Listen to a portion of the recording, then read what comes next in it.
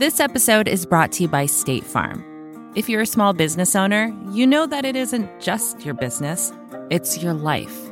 And whatever your business might be, you want someone who understands. That's why you might want to check out State Farm Small Business Insurance. Why? Because State Farm agents are small business owners too, living and working in your community. That means they know what it takes to help you personalize your policies for your small business needs. Like a good neighbor, State Farm is there. Talk to your local agent today. Wow, that guy means business. Just an amazing player. No, not him, the sports photographer behind him. What? He has a business bank account with QuickBooks Money where he earns 5% annual percentage yield, so he's scoring big on and off the field. You might even say he's the MVB. MVP? The most valuable business. Making your money work harder. That's how you business differently. Intuit QuickBooks. Banking services provided by Green Dot Bank. Member FDIC. Only funds and envelopes earn APY. APY can change at any time. I think that a lot of people ruin loneliness by worrying about it, when in fact it can be the scene of revelation, in senses great and small.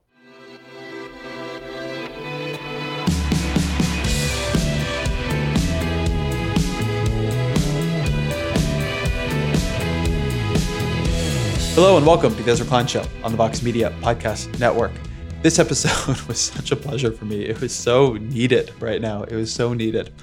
Marilynne Robinson is one of probably the greatest living novelists. She wrote Gilead back in the day, which won the Pulitzer Prize. She's written a number of other books, Home, Lila, Homecoming. Her new book is Jack. She's also done a series of beautiful essay collections. And her books just make you a better person. That's probably the simplest way for me to put them. Gilead, like for a lot of people, is simply one of my favorite works. But a lot of her work, she has a quality of being able to see the wonder in the world and being able to believe in its promise, even as being clear-eyed about its failures, that it is really inspiring. And this is not, I want to note, a show that is disconnected somehow from the issues of the moment. Robinson's books are very, very political in their way, very political in the classic American sense, very concerned with questions of race and democracy and what does it mean to live in fellowship with each other. It's a reason she was President Obama's favorite novelist, and she did a series of interviews with him, or actually more to the point, he did a series of interviews with her when he was a sitting president, which was a little bit of an unusual thing. But so she's in her own way been an important player and inspiration at the highest levels of American politics. But just getting a chance to step back from what is happening right now and immerse myself in her work and think about the world the way she thinks about it was such a pleasure right now. And the conversation itself was a joy, and I hope it is all those things for you also. As always, my email is EzraKleinShow@Vox.com. Here is Marilynne Robinson. Marilynne Robinson, welcome to the podcast. Thank you. Wonderful to be here. So let me start here. What draws you to Calvinism? I was teaching Moby Dick in a graduate class, and I was struck, as one always is, by the fact that it's just very weighty with theology, whether explicit or implicit. And so I thought, well, I should read the theology that he's probably in conversation with or disputing with or embracing. And so I read the Institutes. I taught a very odd graduate seminar where I was teaching Moby Dick and the Institutes sort of side by side.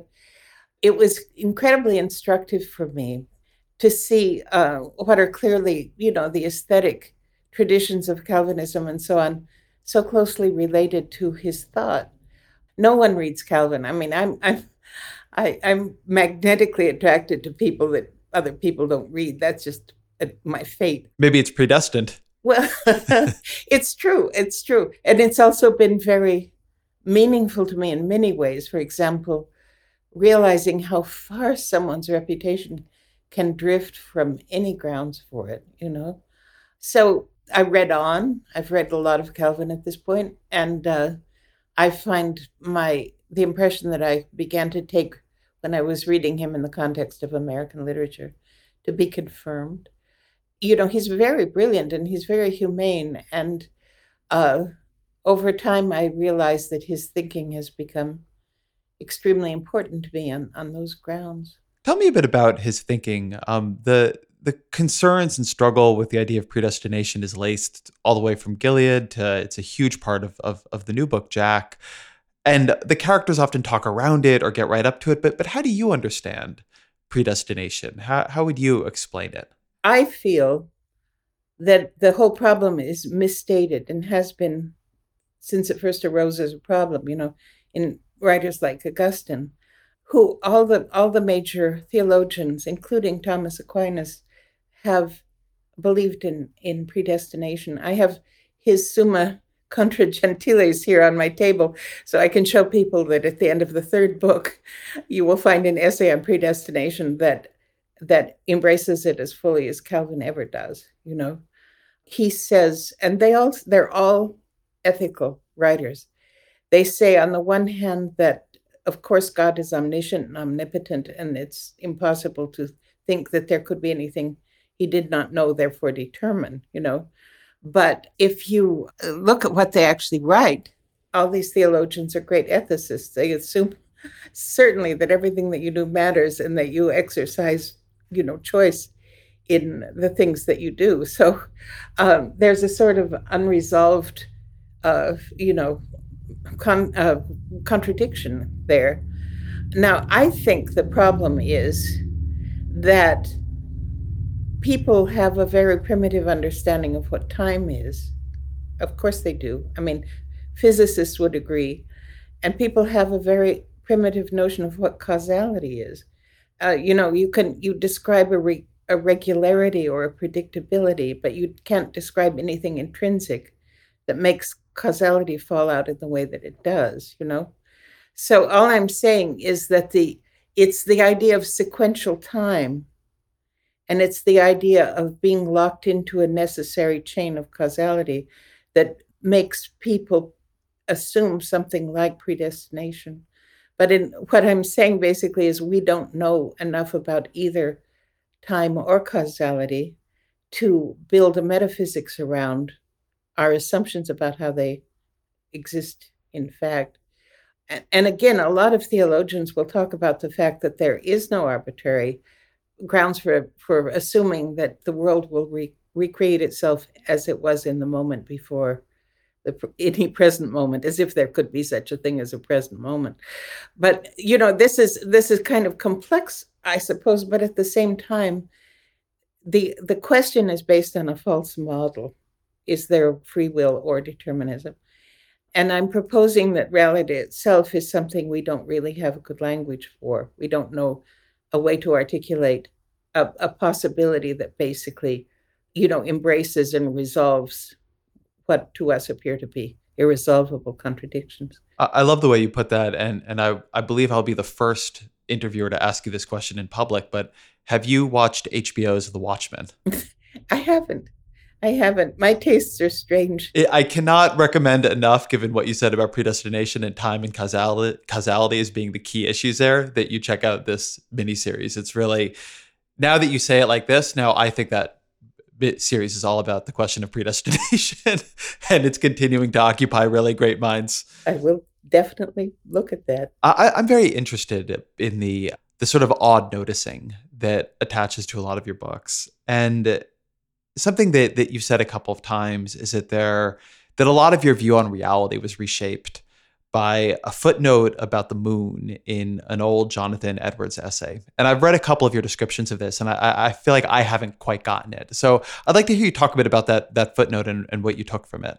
Well, when I was I guess I was a sophomore in college, strictly speaking, I took a course in American philosophy and Jonathan Edwards' Doctrine of Original Sin Defended was one of the big texts.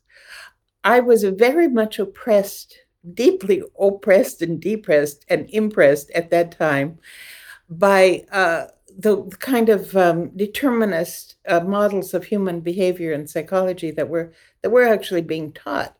It's funny, people who teach outside the language of religious tradition always act as if they've liberated themselves from the problems of theology, but you have them making exactly the same mistakes, so that, for example, behaviorism was very big in the school where I was going. And it meant that you were basically governed by regimes of reward and punishment.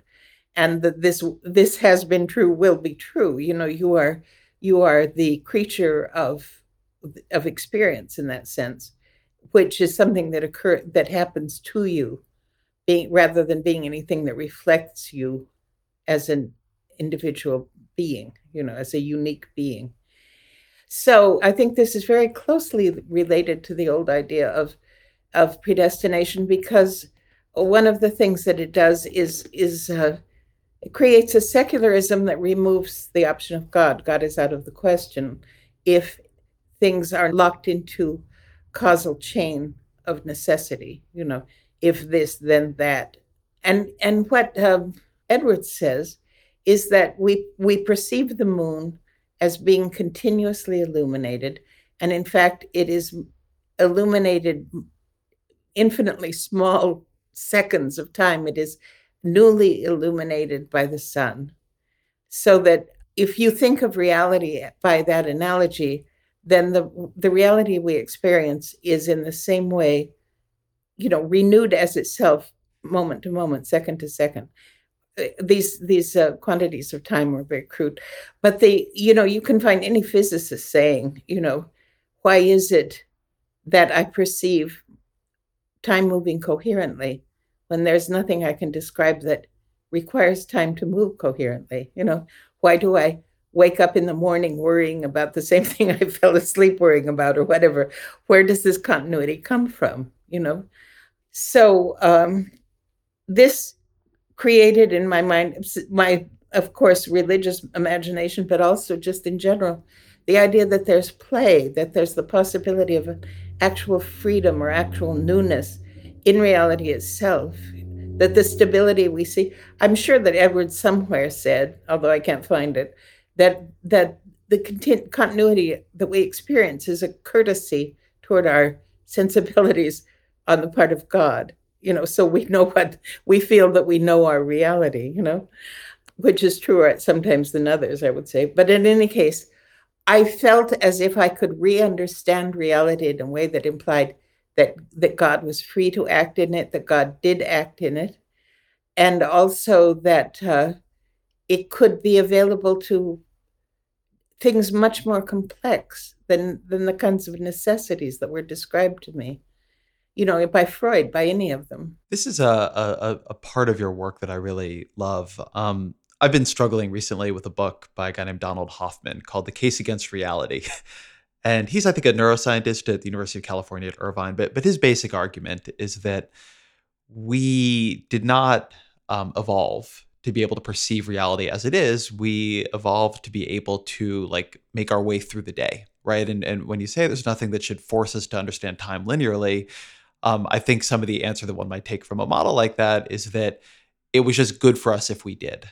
But, I have a little kid and they perceive the world in a very different way that is good for learning and good for expansiveness, but not as good for getting chores done or, keeping to a schedule. And there's something very interesting about the ways in which both your fiction and your nonfiction, I think, really foreground this idea that we see reality through a glass very darkly. You have in one of your essays, you have a description of your metaphysics that I just love, where you write that if physics and cosmology are truly sciences, then there exists a body of excellent evidence that the scale and the varieties of being vastly exceed anything an earlier generation could have imagined. This persuades me that reasoning about ultimate things cannot be based on the anomalous fragment of reality accessible to our awareness. And I really wonder how you think about that, because I wonder what to do with that. What if you take seriously that we almost certainly can't perceive reality as it is? Then where does that leave you in what you are perceiving? Well, I'm again, I speak as a religious person. I find the mystery of it simply reinforcing my metaphysics. But, I can't remember who I was reading, somebody highly respectable, but he was saying that we actually, our impression of reality is actually like half a second ahead of reality itself. Not only do we lag behind perception in some ways, but our mind allows us to anticipate reality, to stabilize experience by anticipating what is predictable, Those kinds of things. It's like, why your eye closes against a mote of dust before your brain knows that there is a mote of dust. You know what I mean? There are all kinds of accommodations made to our circumstance that are very difficult to describe in ordinary terms. And there are all these redundancies built into a human body, like, two different immune systems and so on. One is a holding action and the other is the serious, assault and so on. These things are accommodations to reality that I find very difficult to reconcile with evolution, because there are so many of them. People always say, the ones who couldn't do that died, but they say that about so many things that and the things that we are intuitive about are so subtle, Something that amazes me is very often, like if I'm in a conversation with people, then I go away, and after a day or two or three, my mind makes me re-see that. Suddenly I realize, I didn't understand what was going on. I missed the point. I said something stupid or something, Why does your mind retain a circumstance to be reappraised at any, sometimes with years of delay between the experience and the reappraisal? I just think we're way too complex. If somebody with an evolutionary model, and I'm not saying there is not evolution, but I'm saying it's not only itself, If any of the kind of classic evolutionists came up with an account of real complexity of the kind that we now are overwhelmingly aware of, I would be more persuaded that that was an adequate description of, the thing that bothers me about the way evolution is talked about, and I know there's change in organisms over time and all this sort of thing, but it has a determinist model behind it, which implies that all the factors in change are known, which certainly not. Again, I'm very content in many cases to say we don't have an adequate way of describing something. We can't make settled judgments, and that whole area of thought, I would like to liberate into indeterminacy. There are a lot of areas of thought I would like to liberate into indeterminacy.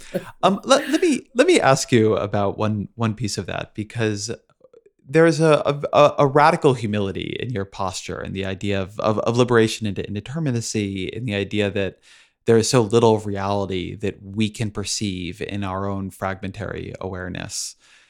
And you're also part of a particular faith tradition that sees some explanations of the world as valid and others as and rules others out, right? Like polytheism, or other things that people have come up with, or that nobody has come up with. How do those things interact for you? That feeling there's very little that can be perceived, but there's also some things that can be trusted. Well, my religious tradition allows me to make decisions for myself on the assumption that other people will make decisions for themselves, about what has the quality of truth or value or anything. The kind of overstatement of possibility that, I don't know what the universe or what ultimate reality will finally consist in. I don't think it's my position to make those decisions. I know that there are people who, to my cultural eye, seem to be polytheists, who to their eye seem to be monotheists, and so on, So I believe very strongly in making the best that you can of what you feel that you can be a judge of, and that with all humility, there are some choices, some decisions about truth and worth and so on that I think we really have to consider to be beyond ourselves as human beings. I have a very, very strong presumption toward respecting the impulse of religion, which is, it's the step over what I take to be a reductionist model of reality.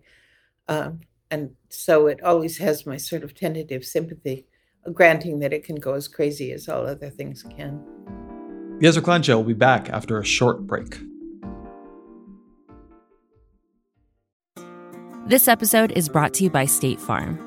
You've heard it before. Like a good neighbor, State Farm is there. But it's more than just a tagline. Because State Farm agents are small business owners themselves who live and work in your community. And if you're in the market for small business insurance, who better to work with than an agent who understands what it takes?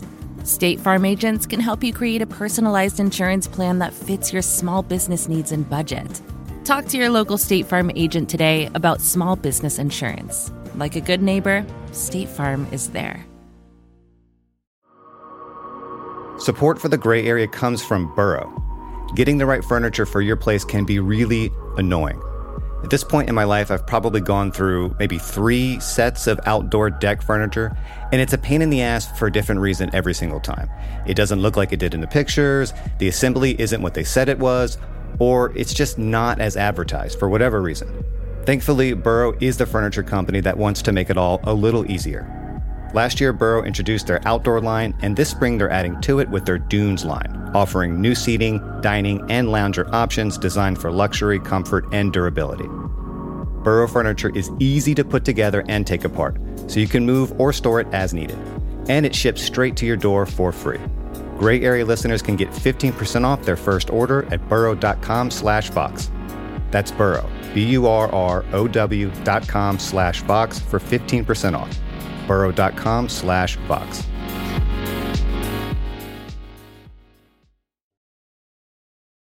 Let me ask you about just awareness in general. The thing I really love in your work is the intense quality of attention you give to things. You have a line in Gilead that I always think of. This is an interesting planet. It deserves all the attention you can give it. And I find it very hard to give this interesting planet the attention it deserves. And I'm curious how you cultivate that quality of attention or that quality of noticing. When I was preparing for this, I saw a comment your son made about you in a New Yorker profile where he said, as a parent, you were never distracted. And as a parent, I'm often distracted, which frustrates me. How do you cultivate that? Well, I'm just interested in, when I had children, small children, I was very aware of watching their language develop and watching their consciousness and their individuality and so on. I've always been interested in just trying to get some sense of the human, And here I had 2 little experimental subjects right in my house, and so we could sit on the floor and talk to each other, and both go away wiser, But it's a complex question because it's also part of my religious tradition, which implies that through reality there is an interaction between human consciousness and the divine.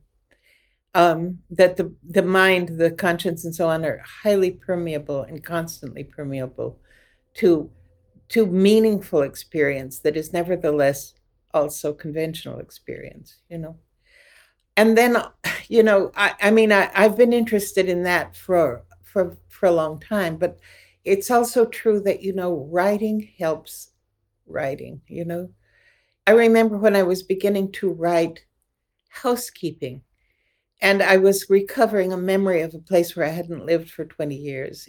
I was in France in a dark house writing about Idaho. It was very strange. But the question I would always put to myself is, what is it like? And which is inviting a metaphor and then find the metaphor, and at what point does it touch the memory or the reality? Writing that book was a tremendous lesson for me in how I could recover the sense of things that I had perceived that I would not know my memory would have kept for me. I was amazed at what I retained, And I think that that's true. I think lots of writers find that they have, the old, how do you know what you think till you see what you say, And also, how do you know what you know? Or how do you know what I mean?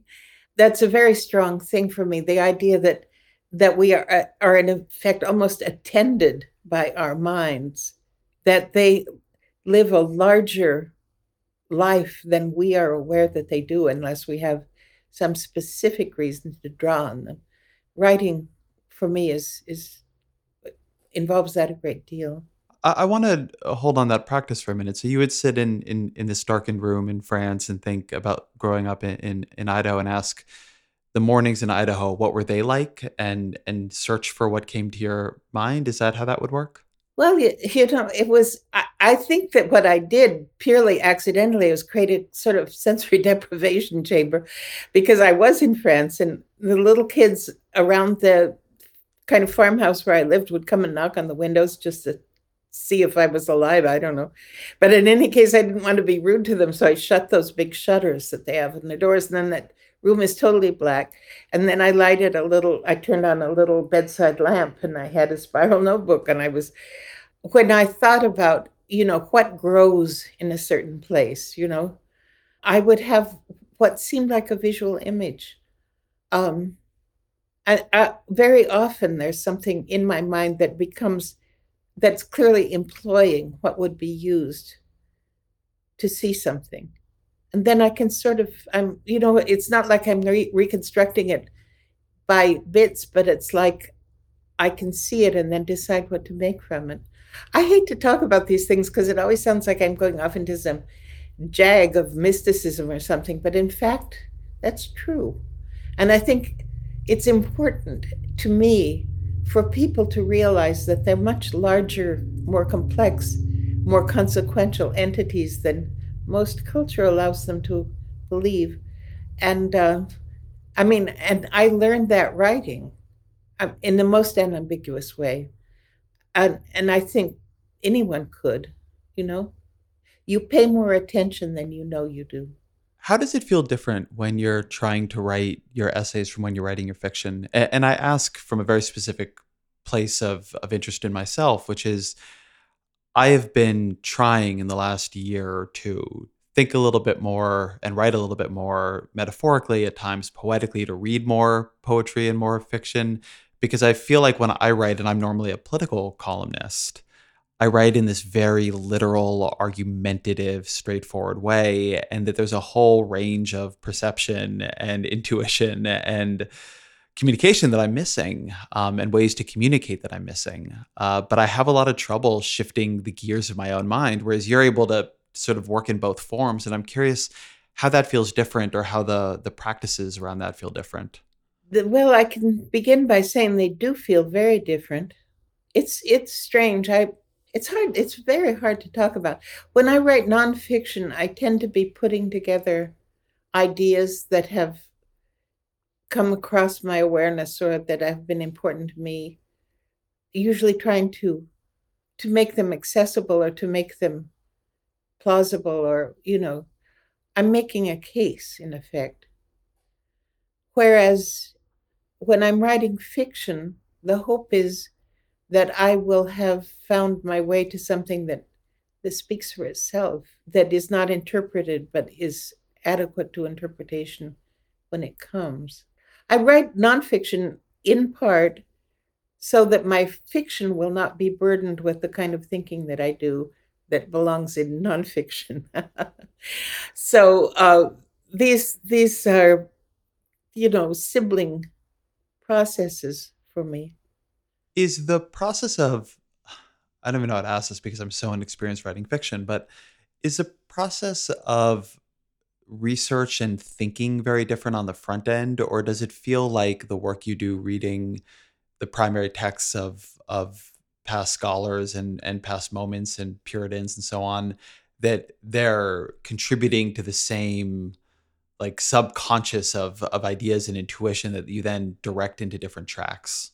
Well, as you say, I don't really, sometimes I read nonfiction sorts of materials because I have been invited to make a lecture, and you want to have, be on solid ground.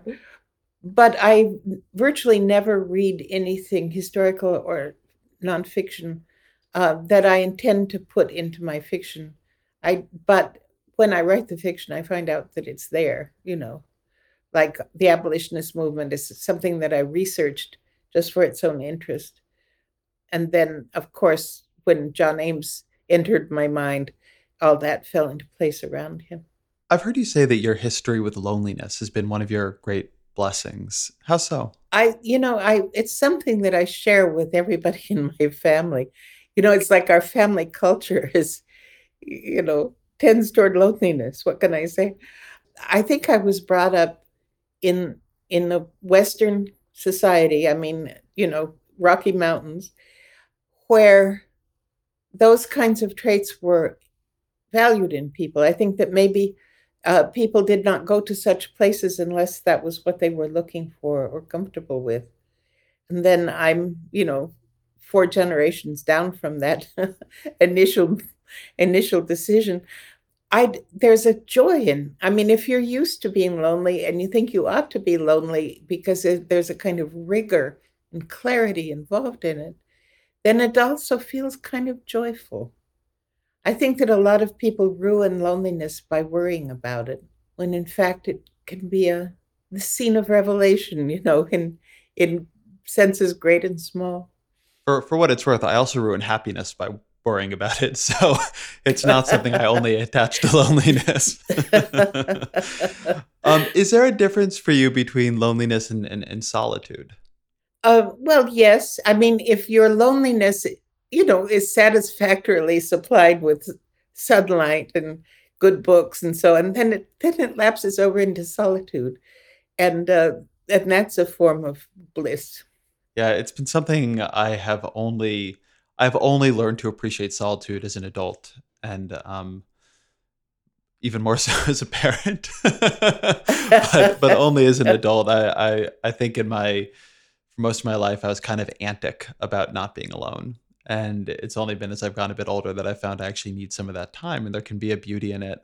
But then I often think of the difference, and this is maybe informed by people in my life, of whether or not loneliness is a choice or whether or not it's imposed.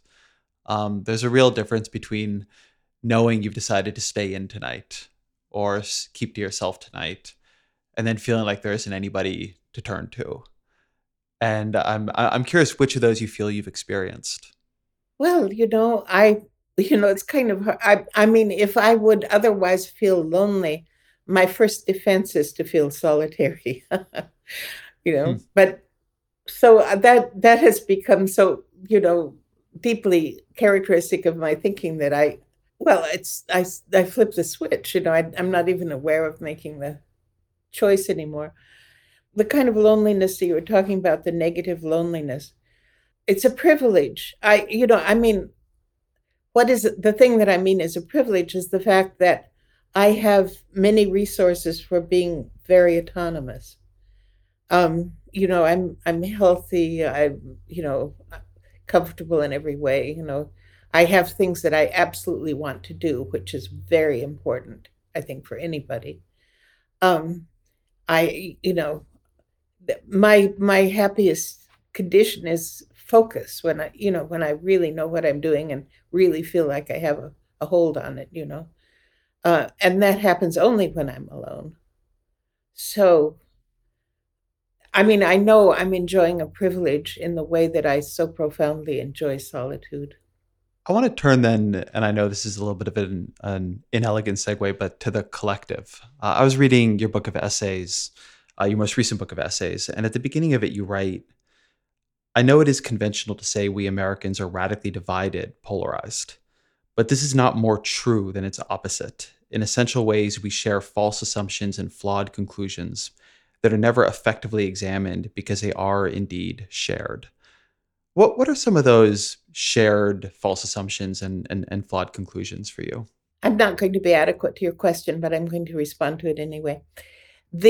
For example, I was in England. I was reading to the Royal Society of Literature, and they liked my writing, and there was a sort of silence after I finished, and then this a British man in the audience said, "American writers have a great advantage. You have such a beautiful dialect."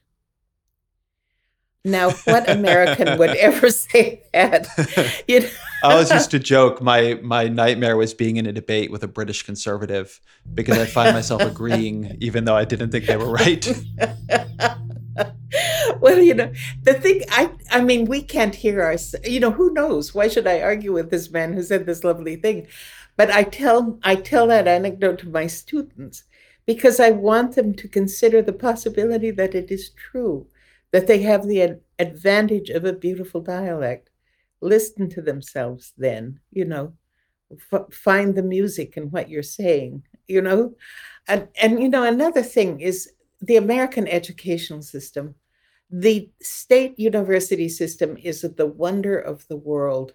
There is nothing equivalent, nothing, historically or at present. We treat it as if it were some sort of, thing to be, I don't know, neglected or something, as if we should, you have to go to 2 or 3 universities or you're really not educated at all, when there are, I mean, I have traveled widely in the field of American education. There are so many wonderful institutions out there, big and small, high morale, devoted faculty. You don't find this in other parts of the world, certainly not by the hundreds. It's just an astonishing thing. Not only that fantastic libraries, fantastic concert halls, and all the rest of it. Why do we assume that we're in some sort of cultural pocket of squalor when in fact, people all over the world are dreaming of coming to the University of Nebraska, why do we diminish? And then of course that leaves them very vulnerable to be cut back by state legislatures and so on, which is happening now, or treated as quasi-failures, even though nobody names the failure. I mean, at this point, things like that have always sort of irritated me. But at this point, many incredibly valuable American institutions are vulnerable. And if people don't know what they are, don't value them properly, they could find that they're either lamed beyond recognition or lost. I'm in California, and I went to the University of California, Santa Cruz, and then at LA, and that feels very true to me. I would say California has the single greatest system of public higher education that exists anywhere in the world, and I don't think it's close. I think you're absolutely right. We do not treat it like the jewel it is, and you would think we would just build and build and build into that capacity, and instead we just raise tuition over and over and over again, and it's the most wild and sad thing. For all that we feel that we have advanced on earlier generations, in many ways the scale of our ambitions, particularly our public ambitions, have fallen so far. That is so true. It just breaks my heart. The only good thing is that the public could awaken. The great populace could rise and say, stop messing with our educational system. The privilege of having access to such a magnificent culture. I just can't, it's just being squandered. I can't believe it. But I think there's a corollary ideological reason here, which speaks to something else that you talk about in that book of essays and also some of your other ones, which has to do with the expansion of the metaphor of like evolutionary self-interest to all walks of life. And some people like Wendy Brown would call this sort of neoliberalism as a rationale, as a public form of reasoning. But this idea that everything has to be measured in terms of the competition it engenders or that it allows. At the universities in California, the constant argument is that, of course, tuition should go up because what a privilege to go to them, because then you do make more money in the future. And that, of course, creates more pressure that what people study in the universities has to be something that makes them a lot of money afterwards, which, right, pushes towards, say, STEM fields, which I have absolutely nothing against, and away from humanities often.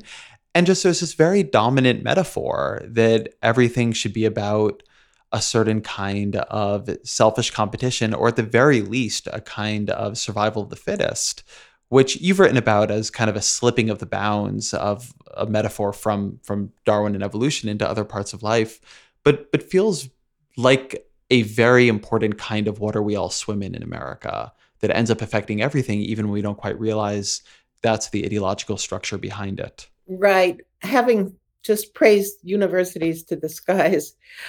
On the other hand, there is active philosophy at work in our world, framing questions like, what should people be able to hope for? What is the obligation of, society toward its members and so on? These are questions that have gone on for centuries and that we have made important decisions regarding. But now philosophy has become, in the universities and therefore everywhere, this sort of strange pseudo-French game of whatever, this sort of attack on meaning that, a dog is not identical with the word dog or chien or whatever, I mean, like, duh, which is how I would respond to a great deal of this stuff. But it has taken the place of philosophy. It is not philosophy. If philosophy were something that did not matter and did not affect lives, that would be okay. This sort of intellectual macrame could go on forever. But indeed, we live in a world where philosophies like survival of the fittest, we forget that evolution and Darwinism and so on had the structures of virtual metaphysics in terms of their consequences for all choices in life and so on. And they still do. And we need to talk these things over because people are being presented as if it were obvious, this sort of cutthroat business that most people hate. Most people are injured by, even if they win, that make your life pass before you notice what has happened, that make the actual wealth of this civilization into poverty in a great many cases, simply because people are worked to death. I mean, there are reasons for that. There are articulated rationales behind that kind of social organization, should be criticized in philosophic terms. And philosophy is off pretending to be about something, nothing, whatever, I mean, I think that's a very destructive and very sad movement in university life. That brings me, I think, to my favorite single line from that book, which you write at one point. It's, I believe, if I'm not misremembering, in an essay about education and higher education. I miss civilization and I want it back. What in civilization have we lost? What do you want back? Well, for example, that was my mother's favorite sentence from everything I've written. Really? Yeah. But in any case, because I'm old, I can remember being told that education was valuable in its own right, that it was a gift to anyone to be educated, that it was, that something very beautiful had gone on among the languages and the sciences, and, to bring yourself abreast of it and know your moment and know your culture and so on was a tremendous privilege. And so, I mean, I went to an extremely minor little public high school in a tiny lumber town in Idaho. And I was taught Latin, and we read Shakespeare, all this sort of thing. It was, somebody looking at us now would say, what in the world do these kids need with Shakespeare? There's this kind of, what's the word I want? Utilitarianism that has entered into other people's thinking about your children. You know what I mean? If it's somebody looking at you from the outside is saying, well, that's not going to help her run a lumber company, that might be arguable. But in any case, it is again that determinist thinking. I take this child, I plug it into, as I imagine, that economic need, and anything else that the child might wish for is expendable, or any aspiration that parents might have, those are expendable. And this is a very crude utilitarianism that is new in this culture. At the very moment that we spend all of our time saying, this is the richest country in the world. If we're so rich, why do we move toward impoverishing so many things? I just can't imagine. It is the strangest thing. This is one of my favorite things to think about, but we are so rich and we have so betrayed the idea of what previous generations would have thought we would have done with so much riches, to say that ungrammatically. I love this old thing that John Maynard Keynes had this essay on the economic possibilities of our grandchildren. And he forecast, and this was I think it was during the Great Depression he wrote this, he forecast, if economic growth kept up, we'd have X number of doublings of our income. And by then, our great-great-great-great-grandchildren, they'll only have to work like 15 hours a week. And we live in the period he was projecting into. And what's crazy is he was right. He was right about the income. He nailed it. And we work more than ever. And what's even wilder is that it used to be that, the rich people, they didn't work really at all. Like the whole point of being rich was you didn't have to work. And now it's the richer you are in our culture, just statistically, the more hours you work, it's all just become like toil for toil's sake. True. And it's a values question. It doesn't make a ton of sense. Somehow we lost the plot. We certainly did. And I think that, I've written about this a lot. I'm telling you what you probably know, but we have diminished our sense of what a human being is. And that's part of what makes it, anomalous, to educate them, to try to create humane structures around them, to try to keep them in good health and all the rest of it, The idea behind the period when we built all those universities, which tends, for the most part, the middle of the 19th century, the idea was that people sort of bloomed like flowers. You give them something to think about, you give them competences, and then a new thing comes into the world, which is that person's application of those possibilities, It's part of the competitive model. I think we're no longer interested in the fact that some kid we don't know might turn out to be a genius. Maybe because our own kid is not a genius. You know what I mean? The fact that people, and you don't have to be a genius. People have their splendors that they are able to, deploy if they're given the right circumstance. And we're taking away, in a certain sense, the professions that our ancestors made to create exactly the possibility of the opening of the brilliance of any given individual. Any student of mine will tell you, I always start out saying the human brain is the most complex object known to exist in the universe. I think that's and that's the brain, right? Attach the nervous system and then, but in any case, we are profoundly complex. We are profoundly able. We don't know what we are. Our course in life is to discover who we are and what we are. How can we shut this down? If anything is amazing, that is amazing. If anything is a potential avalanche of value into the lives of us all, material or whatever, that is where the riches lie, We talk people down. People are depressed because they don't know what they are. It really bothers me. The Ezra Klein Show will return after a quick message from our sponsors. Support for The Gray Area comes from Bombas. How's your sock drawer looking these days? Underwhelming? Is it the seat of all your disappointments? A wasteland of unmatched sandpaper rough foot sleeves? Well, this spring you can start looking forward to opening that sock drawer again with Bombas. Finally, I have something to look forward to. Bombas socks have all kinds of features like honeycomb arch support, anti-blister tabs, and cushioned footbeds. Bombas also sells clothes for other body parts like t-shirts and underwear.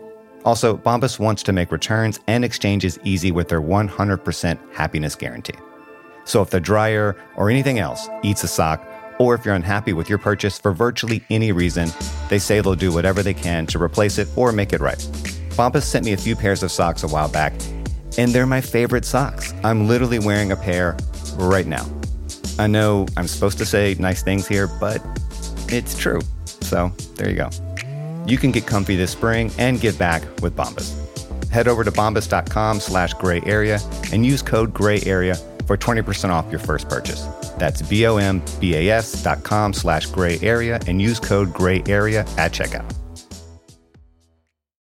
Wow, that guy means business. Just an amazing player. No, not him, the sports photographer behind him. What? He has a business bank account with QuickBooks Money where he earns 5% annual percentage yield, so he's scoring big on and off the field. You might even say he's the MVB. MVP? be? The most valuable business. Making your money work harder. That's how you business differently. Intuit QuickBooks. Banking services provided by Green Dot Bank. Member FDIC. Only funds and envelopes earn APY. APY can change at any time.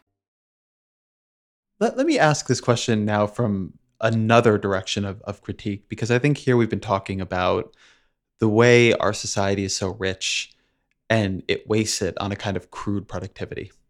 And why aren't we sitting around reading philosophy and Shakespeare?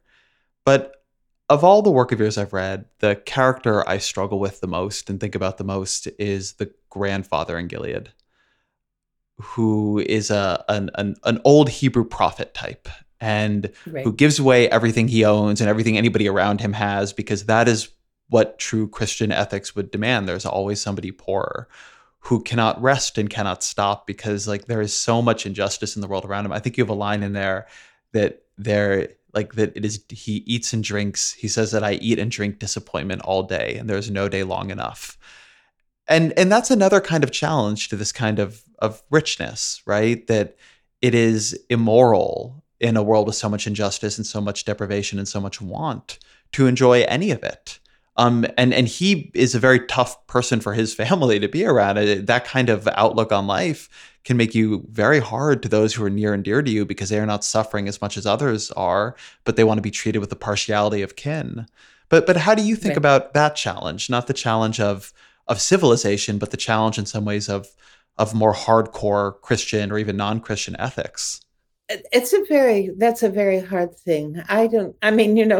Now that I try to be generous, but I have also, made my family comfortable. I made myself comfortable. And now that there's all this talk about, basically the economy sinking away and people being evicted and so on, I never anticipated, I never anticipated that I would feel so self-indulgent in a way, even though the indulgences were just normal behavior when I thought they were. Middle class, you have some money, you buy a thing. Now it all seems like some great rebuke, I think that the question of obligation is very real. Speaking from a Christian point of view.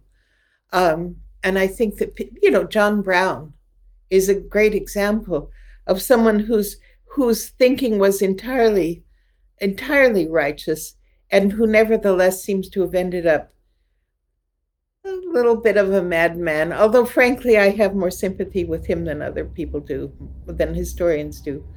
How could you be a sane man in a country that had slavery? What kind of accomplishment is that, Well, isn't there a line that it's not a mark of sanity to adapt yourself to an insane culture? Something like that? Yes, exactly. And frankly, if you look at the past, one of the burdens of history is the fact that societies can be completely crazy, or crazy at intervals, which in a way makes it harder to deal with. You can't make a categorical argument. But, when I was reading about the Middle West and reading about St. Louis and so on, they actually, in Missouri and Illinois, and those are the states that I know about, doesn't mean that any other state is exculpated, they had a law against teaching Black children at the secondary level. It was against the law.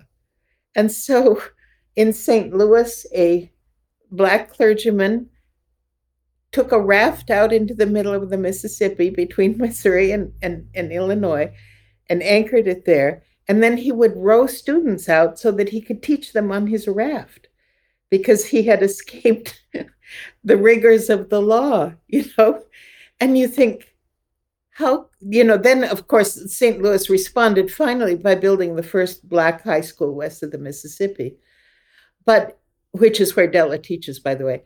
But what possible rationale could make you keep kids from learning algebra? What? It's just craziness. And there's so much. I think Jim Crow was probably as odd a set of arrangements as ever have occurred in the Western world, perhaps.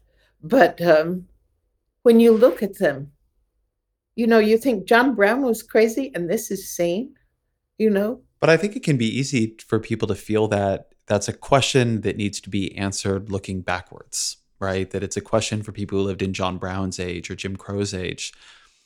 And I'm very interested and very sympathetic, I think, to the people who say, no, it's a question about our age. A lot of my socialist friends will say that, and frankly, non-socialist friends, about the unbelievable inequalities of wealth in a world where so many have so little. I do not want to compare this to human suffering, so I want to draw that distinction very sharply, but I'm very radicalized on animal suffering issues. And I think the industrialized animal agricultural structure is going to be seen as one of the great immoralities of human history, given its scale. And I think it can be easy to look back and say, well, they in the past, they were in a really sick society, and how come they didn't see it? But I don't know. And then you add in climate change, where we're potentially truly making this world far less habitable to those who will come after us than it was left for us. I think about this all the time. I think we assume that we're the heroes of the story, and I wonder sometimes collectively if we're not the villains. Oh, I don't believe we're the heroes. My point is that insane things made sense to people long enough for them absolutely. to have profound impacts on culture and in any number of human lives and so on. The point of history is to make you aware of how human beings can behave, how wide the margin is, of behavior that civilized societies will consider possible, appropriate. There's some sort of, you always think that the neighbors in the next house have a nice family and are very decent to each other and so on. And then you find out they're in the tabloids the next day, We have a way of assuming that other periods or other countries only do things that are reasonable, that would stand up to scrutiny. But in fact, there's a tremendous amount of craziness of all kinds, that is discoverable in history and in contemporary societies. And in order to know, in order to be serious about scrutinizing your own behavior, you have to realize that as a member of society, you're capable of deluding yourself about the degree to which you deserve to be called sane. I love that. and I really appreciate that as a point of how to think about history. When we read history, because this seems to me to actually underlie some of the way you go back to primary texts, do you think that we do so with too much of a belief that it is the past? Which is to say that I think that we often read history and read it like a story that doesn't truly apply to us, as opposed to asking the question, which is embedded in what you're saying, that if they acted like that then not only is it likely that I also would have acted like that then, but it also raises a question of whether or not I am acting like that now. That almost by nature of calling it history, in a way that when we call something fiction, we sort of understand it's an exploration of the human psyche. History gives us a separation from things that I think is actually often misguided. Because we have this belief that somehow we have culturally evolved, that we have matured as a society, when often it's not true. We're just a little bit different. Right. And often I have the feeling now that we're sailing along on the accomplishment of other generations, that we're not adding much that's positive, and in fact, we are allowing things to decay, or we are corrupting things, But, history, etymologically, I think it just means story. I think people sort of knew, have known. People were charmed by, Thucydides because he told a good story, I really believe very strongly in primary texts so far as they're available, not because they are certain to do justice to the past, and not because I, as their interpreter, am certain to do justice to it. But when you do look at these older things, you realize how much has fallen out of history, how, academic habits and so on, cultural biases that winnow, so the things that would complicate stories drop out. And I think that that's a very valuable use for looking at things that are as close to the question temporally as you can find yourself. Let's move into the very temporal now, because I'm talking to you. It's October. We're less than a month from an election. A lot of your work in essays and fiction is about the political underpinnings of America. You have a close relationship with former President Obama. And I've been thinking a lot about something that you've written a lot about, which is democracy itself and the way we've maybe denuded that word of what it really means. So I wanted to start with this. What does democracy mean to you, and what does its practice demand of us? Well, democracy has a very particular history in this country. There aren't so many countries in the world, except for maybe the Democratic Republic of China or something, who embrace that word, and there never have been. It's the word democracy was used in a highly negative sense. It meant mobocracy, frankly, until the United States assumed a certain prestige, which took a long time. I'm very, very dependent on Thomas Jefferson, lovely language, and then all the lovely language that has grown from it, from Lincoln and Martin Luther King, and the idea of equality based on the sanctity of the individual person. And of course, that's an idea that works better in a religious context than it does in this kind of strange tendentious context that we have now, where people want to make, invidious judgments of other people on the basis of religion, which is really the defeat of Jefferson. The assumption has to be, if we're created equal, that there is an equal sanctity in every person because, in the nature of having been created by God. So for me, theologically, that's as it is. For me, metaphorically, the implication of the sanctity of the person is a way of stating the incredible overplus of brilliance that is invested in any human person, by virtue of the complexity that I described, by virtue of their endless creativeness and so on, which we live surrounded by to the point where we don't even see it anymore. If people as individual people, therefore the collective, are not seen as precious, then forces that are simply powerful begin to push them around, begin to squeeze them into corners, begin to deprive them. And there is, you can use words like loser or sucker or something like that and seem to diminish them in a way that makes it seem inevitable and even just that they should be undercut, that they should be undervalued or dismissed. Our democracy comes very directly out of the assertion of human equality. Everything we can accomplish, everything we can agree on, comes from the idea of equality.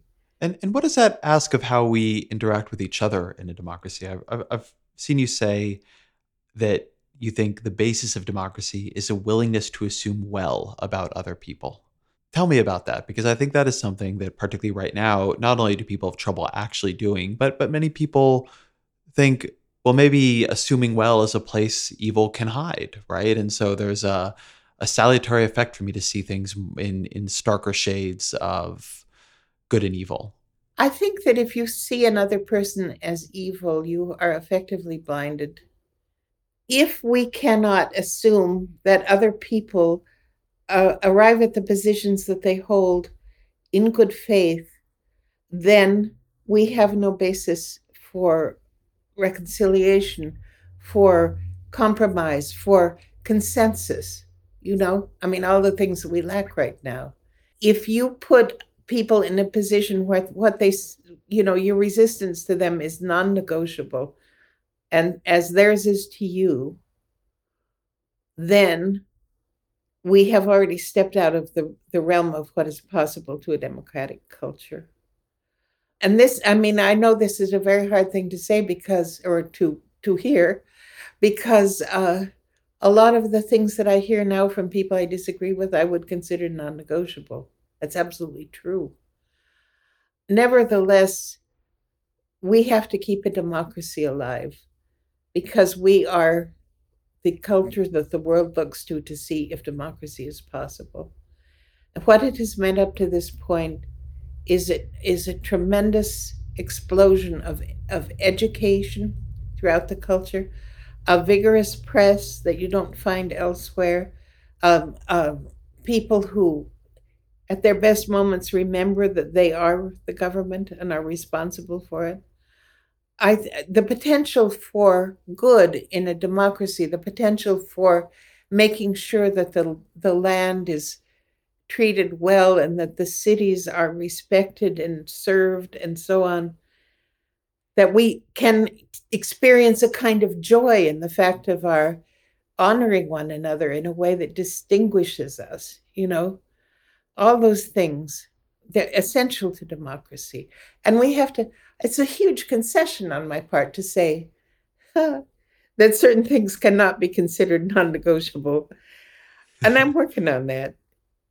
But we have to be able to talk to each other, or if we lost the whole thing. I think in general, I think a lot about democratic practice. And I actually think a lot about the show as an active democratic practice, small d democratic practice.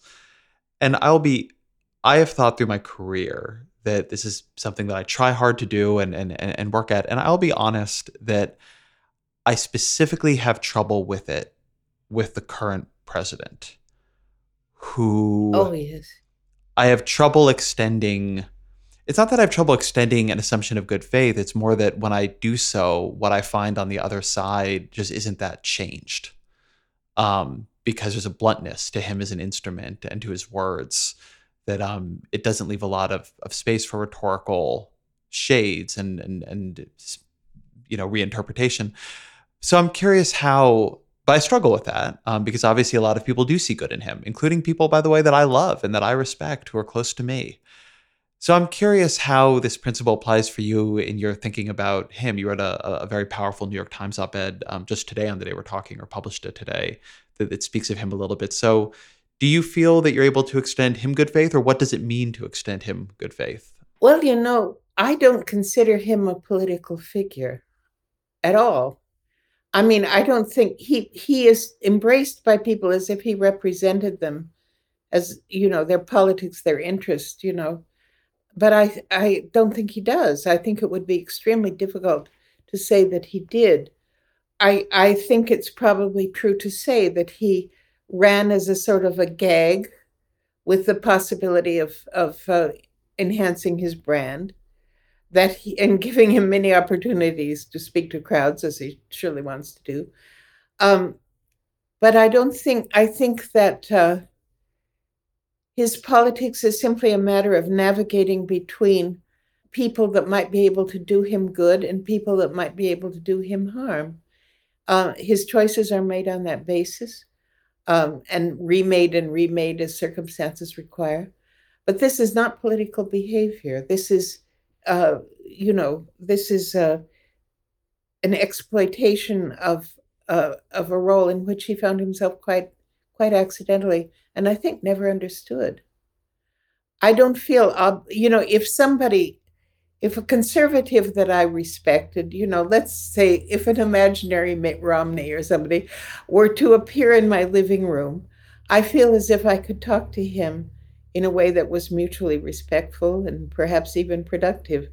But that's because he's a political person. I could talk to him about infrastructure, and it would be meaningful what he replied, rather than this is going to be infrastructure week. Oh no, this is going to be infrastructure week. Oh no, I have a health plan. All of that language is just to gloss over the fact that he has no politics. He is not a political figure. Therefore, I do not have a democratic need to try to reach understanding with him. That's really that's I think an interesting point I need to reflect on. But what do you do in a democracy? I mean, which we sort of are, although I think less and less, frankly, given who holds Yeah. power and how many votes they got in the relevant elections. But putting that aside for a minute, I think this is a very profound question of this era. How do you maintain modes of democracy and democratic practice when key figures in it operate? I think a way of saying what you're saying is are not operating within that construct. Yeah, they're not. I mean, there's a real growth in the sitting government of people who clearly have no interest in democratic process as we have known it and sustained it thus far, you know. I don't think we have any other option than courtesy, generosity, a very, very strong scrutiny of our own ethical soundness, you know. I think that, you know, I think we have lost trust with one another, and that the only way to regain trust is to really deserve it, and that will require things like like real generosity, real magnanimity, real self-restraint, um, and a kind of you know, ethical soundness that makes us able to assume well in other people because they can assume well in us, you know. I mean, I'm talking about a very difficult thing, but then what are the options? If you take arms against this particular sea of troubles, you've created a zillion more troubles. If you disrupt an orderly government, you bring disorder that will bring a disorderly government. I mean, that's just how, you know, there are miles and miles of texts to that effect. And in any case, democracy, if it works, is a moral achievement. It means you respect yourself and you extend that respect to other people, you know. Sometimes we have to take into account the necessity of participating in democracy not simply by dropping a ballot, but by actually being the sort of citizen that other people need to believe we are, you know. I like that a lot. Be the kind of citizen other people believe we are. I think that's a good place to close. So let me ask you the question we always used to end the show, which is, what are 3 books that have influenced you greatly that you would recommend to the audience? You know, my reading habits are so peculiar. You know, I love the early American writers. I love them. Emily Dickinson floats through my brain day after day, you know. People laughed the last time I told this. So this is a test. I have become fascinated by The Birdman of Alcatraz. It's a very, very subtle question about the rights of society over against the individual. To what extent should we hope to condition one another in order to serve some standard of society that we take them to be inclined to violate? You know, I mean, I'm reading the book that was written by Robert Stroud. I'm reading the book that was the basis of the film. I have ordered a book about John Frankenheimer because I wanted to know what his views are on the subject, and so on. But that was a sort of crisis, a moment of American self-criticism around penology, you know, that, you know, yielded solutions to the problem as it was perceived that were very inhumane, no matter how many, you know, warm meals and suits of clothes, you know, were enhancing the prisoner's experience. So, I mean, as a sort of an allegory of the problem of reform, I think that it's just very interesting. Partly because we don't reform anymore, you know, and dear God, I hope we will, especially prisons soon. Anyway, I'm reading in that strange little literature. Um, and, and aside from that, I'm working on the Old Testament. I love that. Those are wonderful recommendations. I told you this before we started the show, but in this election month, with so much awfulness surrounding us, it's been such a wonderful tonic for me to get to spend so much time in your books. Your new book is Jack. It is wonderful. Marilynne Robinson, thank you very much. Thank you. Thank you to Marilyn Robinson for being here. Thank you to Roche Karma for researching, to Jackson Bierfeld for engineering. The Ezra Klein Show is Vox Media podcast production.